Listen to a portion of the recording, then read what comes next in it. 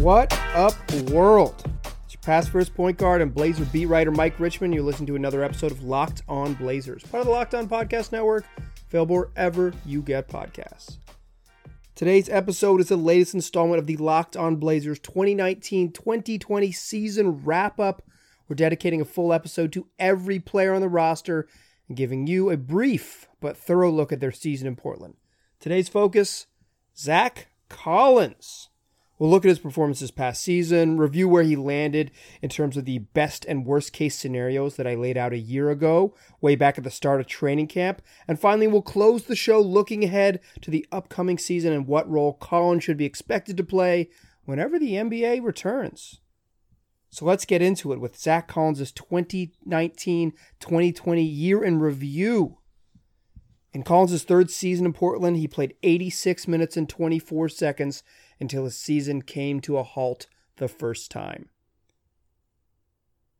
The Blazers' starting power forward coming into and then out of training camp, and in some ways the linchpin of Portland's entire flawed roster construction, was injured with 2 minutes left in the third quarter of the Blazers' third game of the season when he was attempting to grab a rebound in Dallas.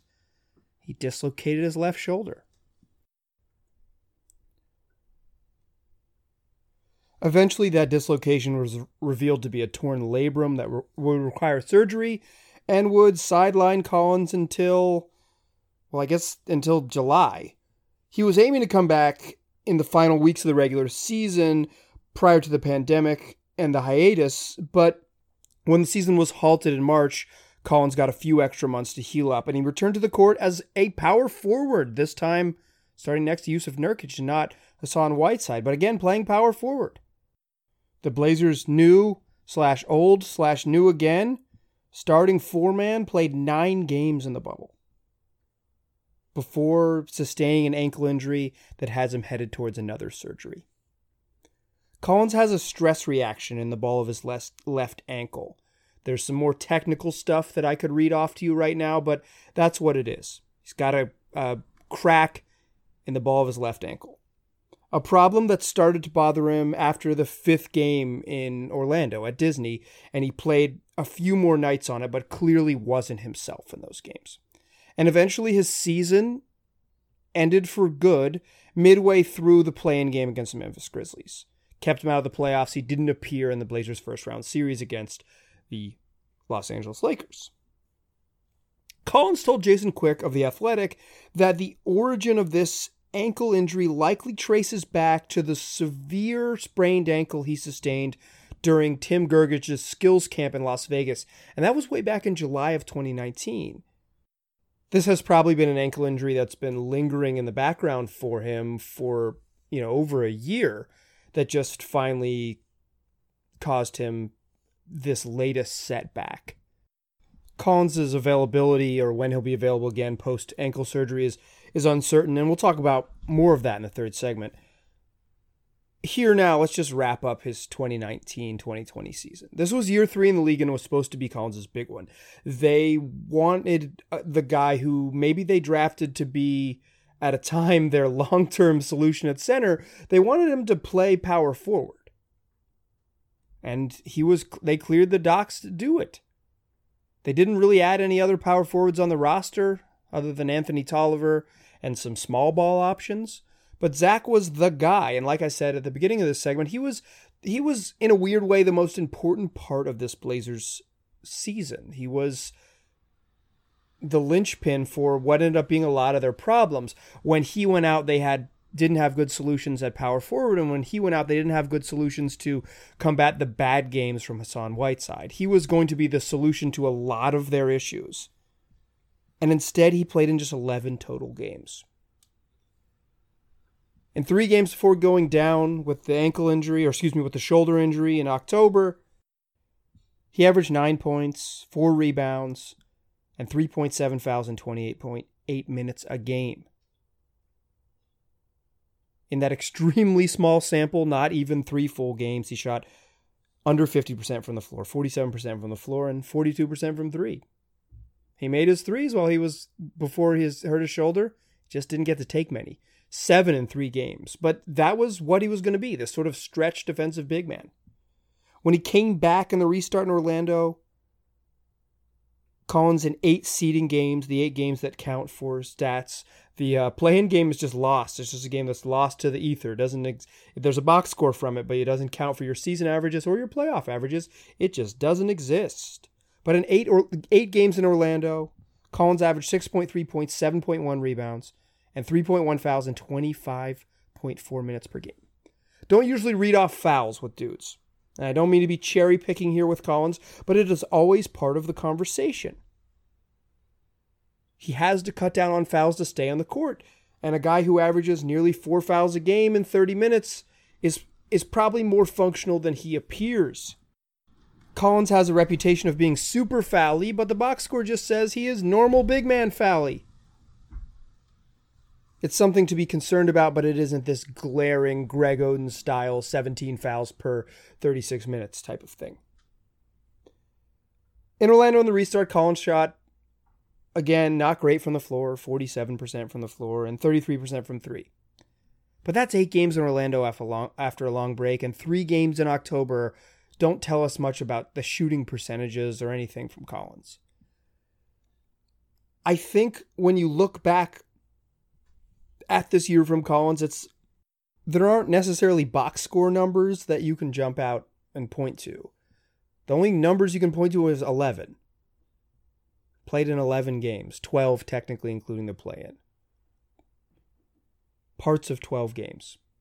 The best ability, as they say, is availability, and Collins was not available this year. It's a lost season and a bummer for him. What I want to talk about in the second segment is where did he land in my best case and worst case scenarios that I laid out back in September. I did this for every player on the roster heading into training camp where I thought they'd land best case and worst case. And we'll talk about where Collins fell in that spectrum that I created artificially a year ago. But before we get there, I want to tell y'all about DoorDash. You know DoorDash is the app that brings you food that you're craving right now and brings it right to your door. Ordering is easy on DoorDash. Just open the app, choose what you want to eat, and your food will be left safely outside your door with their new contact delivery drop-off setting. And look, the food you want to eat is almost certainly on DoorDash right now because they've got over 300,000 partners in the US, Puerto Rico, Canada, and Australia, so you can support your local go-tos or choose from your favorite national chains. Chipotle, Wendy's, Cheesecake Factory, that's on there. Or if you don't want to go big chain, you want to support your local restaurants, many of them are open for delivery and they're using DoorDash. So you can just open up the app and select your favorite local restaurants and your food, like I said, will be left at your door. Right now, my listeners can get $5 off and 0 delivery fees on their first order of $15 or more when you download the DoorDash app and enter the code LOCKEDONNBA. That's $5 off and 0 delivery fees on your first order when you download the DoorDash app in the App Store and enter the code LOCKEDONNBA. Don't forget, that's code LOCKEDONNBA for $5 off your first order with DoorDash. All right. So we talked about Zach Collins' 2019-2020 in review, his 11 games that were cut short twice in 2 separate occasions, 3 really with the hiatus. But now I want to take you in the Wayback Machine. And last September, heading into Blazers training camp, I laid out the best case and worst case scenarios for every player on the roster. Collins indeed was on the roster and was the presumptive and then actual starting power forward for this Blazers team. So I want to play you my audio. We'll listen to a little bit of Michael from the past, where I talked about the best case and worst case scenarios for Zach Collins, and then we'll find out where he landed. Take a listen. What's the best case scenario for Zach Collins? It said he's ready to play 30 minutes a night as a starting power forward on a playoff team. Simple as that. Last season, Zach Collins never really got his chance to show if he could be part of the Blazers' core at power forward. He played just 65 of his nearly 1,200 minutes next to Jusuf Nurkic. So that means 95% of Zach Collins' minutes came when Jusuf Nurkic was out of the game. Maybe I wrongly assumed that the Blazers would try the Collins-Nurkic pairing out a bunch more last season, but they not only didn't try it very much, they basically never tried it. 65 minutes throughout the season is basically just a mistake a couple games where you absolutely have to because of injuries and fouls, but never part of the plan. So the best case for Collins in 2019-20, of course, without Nurkic, but he's ready to step into the role the Blazers mostly kept him away from last season. And that's starting power forward, playing next to a real center a bunch. The best case for Collins is also that he continues to steadily improve on offense as a capable inside-outside threat, and his three-point shooting creeps up towards league average, and he continues to improve as a finisher and out of the post. He was better on offense in year 2. The best case scenario is that trend continues in year 3.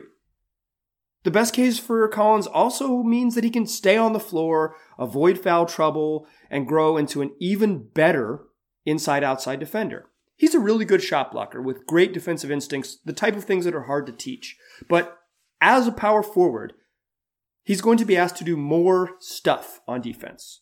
That's chase guys around on the perimeter, that's switch pick and rolls.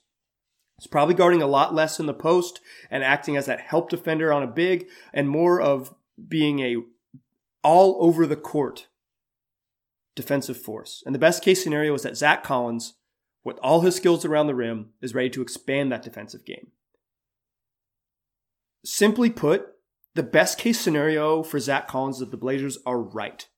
And he's ready for a big role they've carved out for him by letting the other forward options walk and adding very few other bigs that could realistically eat into a starting role. The best case scenario is that what the Blazers view as Collins' role plays out. He's your starting power forward, and he's ready to ride from day one. The worst case scenario is that Collins stagnates.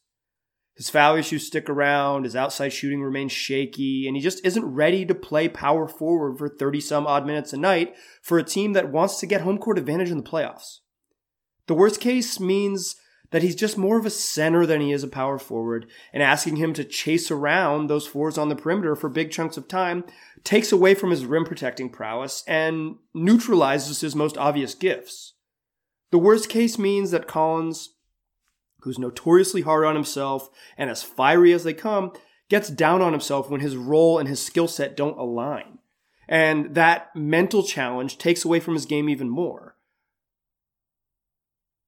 As long as we're keeping it simple, the worst case for Zach Collins is that the Blazers are wrong.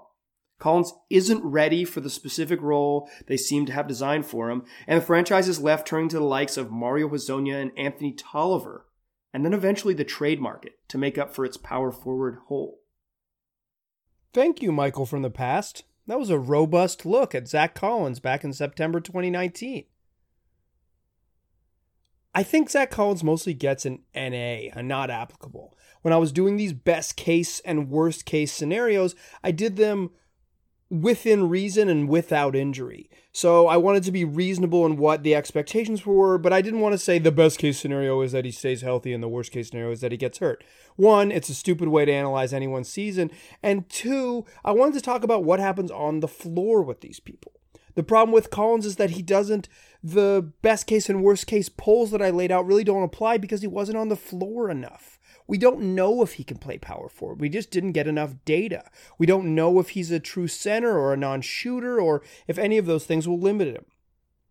That's the problem with this season for Collins. That's the true bummer about this lost season is that the team doesn't know, you as a fan don't know, like it's hard to form a real opinion, hard for the team to form a real opinion the same way, is that you just didn't see Collins as a big minute player, as a big minute player on a good team, as a big minute power forward, as all those things. The last thing that Michael of the past touched on, though, in that best case, worst case scenario was Collins' kind of mindset. And that's one thing that worries about me. He's incredibly hard on himself. A lot of dudes in the league are not wired that way. Maybe they don't take personal responsibility or they don't take it publicly. Maybe they're hard on themselves behind the scenes. But Collins is hard on himself right in front of your face. You can see it when he plays, the way he's kind of kicks himself sometimes when he makes mistakes, and just talking to him. He is very hard on himself. And I worry that not that he'll blame himself for this, but just the mental challenge of missing a season and missing the season that was supposed to be yours. The team that drafted you kind of set up this big minute spot for you, set up this big role for you, kind of didn't add any other players at your position because you were going to be the answer to all their problems. And then you weren't available. And I think maybe not guilt, but just how much it stinks to not be available, to not be able to play, to not be able to help can weigh on guys. And I just hope that is not the case with Zach. I hope he is in a good mental place, because I think he was when he came back in Orlando. He was like, this was a really, really difficult thing, how boring the shoulder rehab stuff was. And then to kind of pop right back into that. I hope he can stay in a good mental spot. I think that is the most important thing for Collins, really, because this year he just didn't get to do enough basketball development stuff to move for us to really make a judgment on whether this was best case or worst case scenario. In a lot of ways, anyone who misses the whole season is worst case scenario, right? But that's not the point of this segment, y'all. But let's come back in the third segment and talk about the future.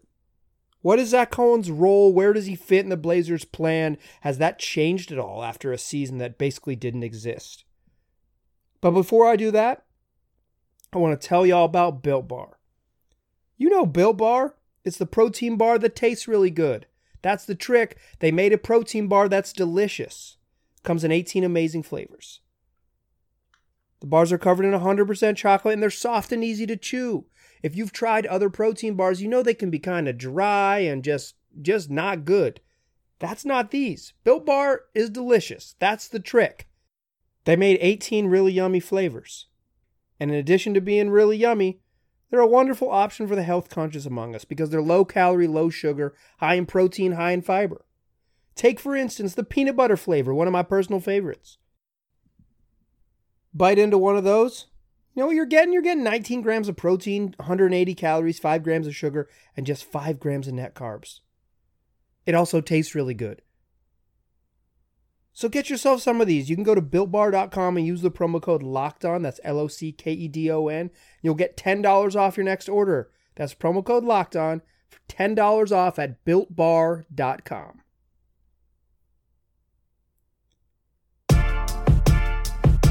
Still a pass first point guard. Still Mike Richman. Still listening to Locked On Blazers. We're still rolling through Zach Collins' season. We look back at his 2019-2020 year in review.